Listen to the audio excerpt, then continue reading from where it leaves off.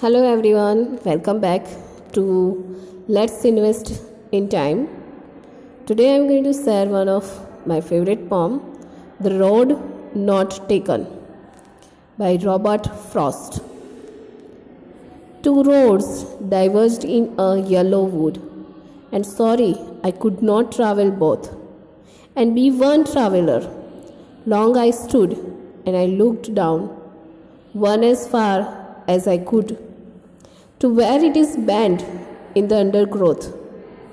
Then took the others as just as fair, and having perhaps the better calm, because it was grassy and wanted wear.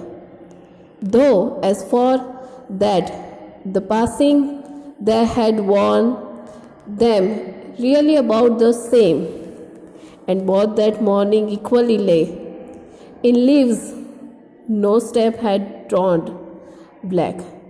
Oh, I kept the first for another day, yet knowing how way leads on to the way, I doubted if I should ever come back.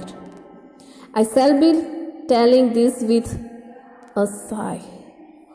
Somewhere ages and ages hence two roads diverged in a wood, and I took one less travelled by. I took the one less travelled by, and that has made all the differences. It's upon you which way, which road you want to take for your future. The decision at any time have been taken. It create your future or destroy your future. The road not taken.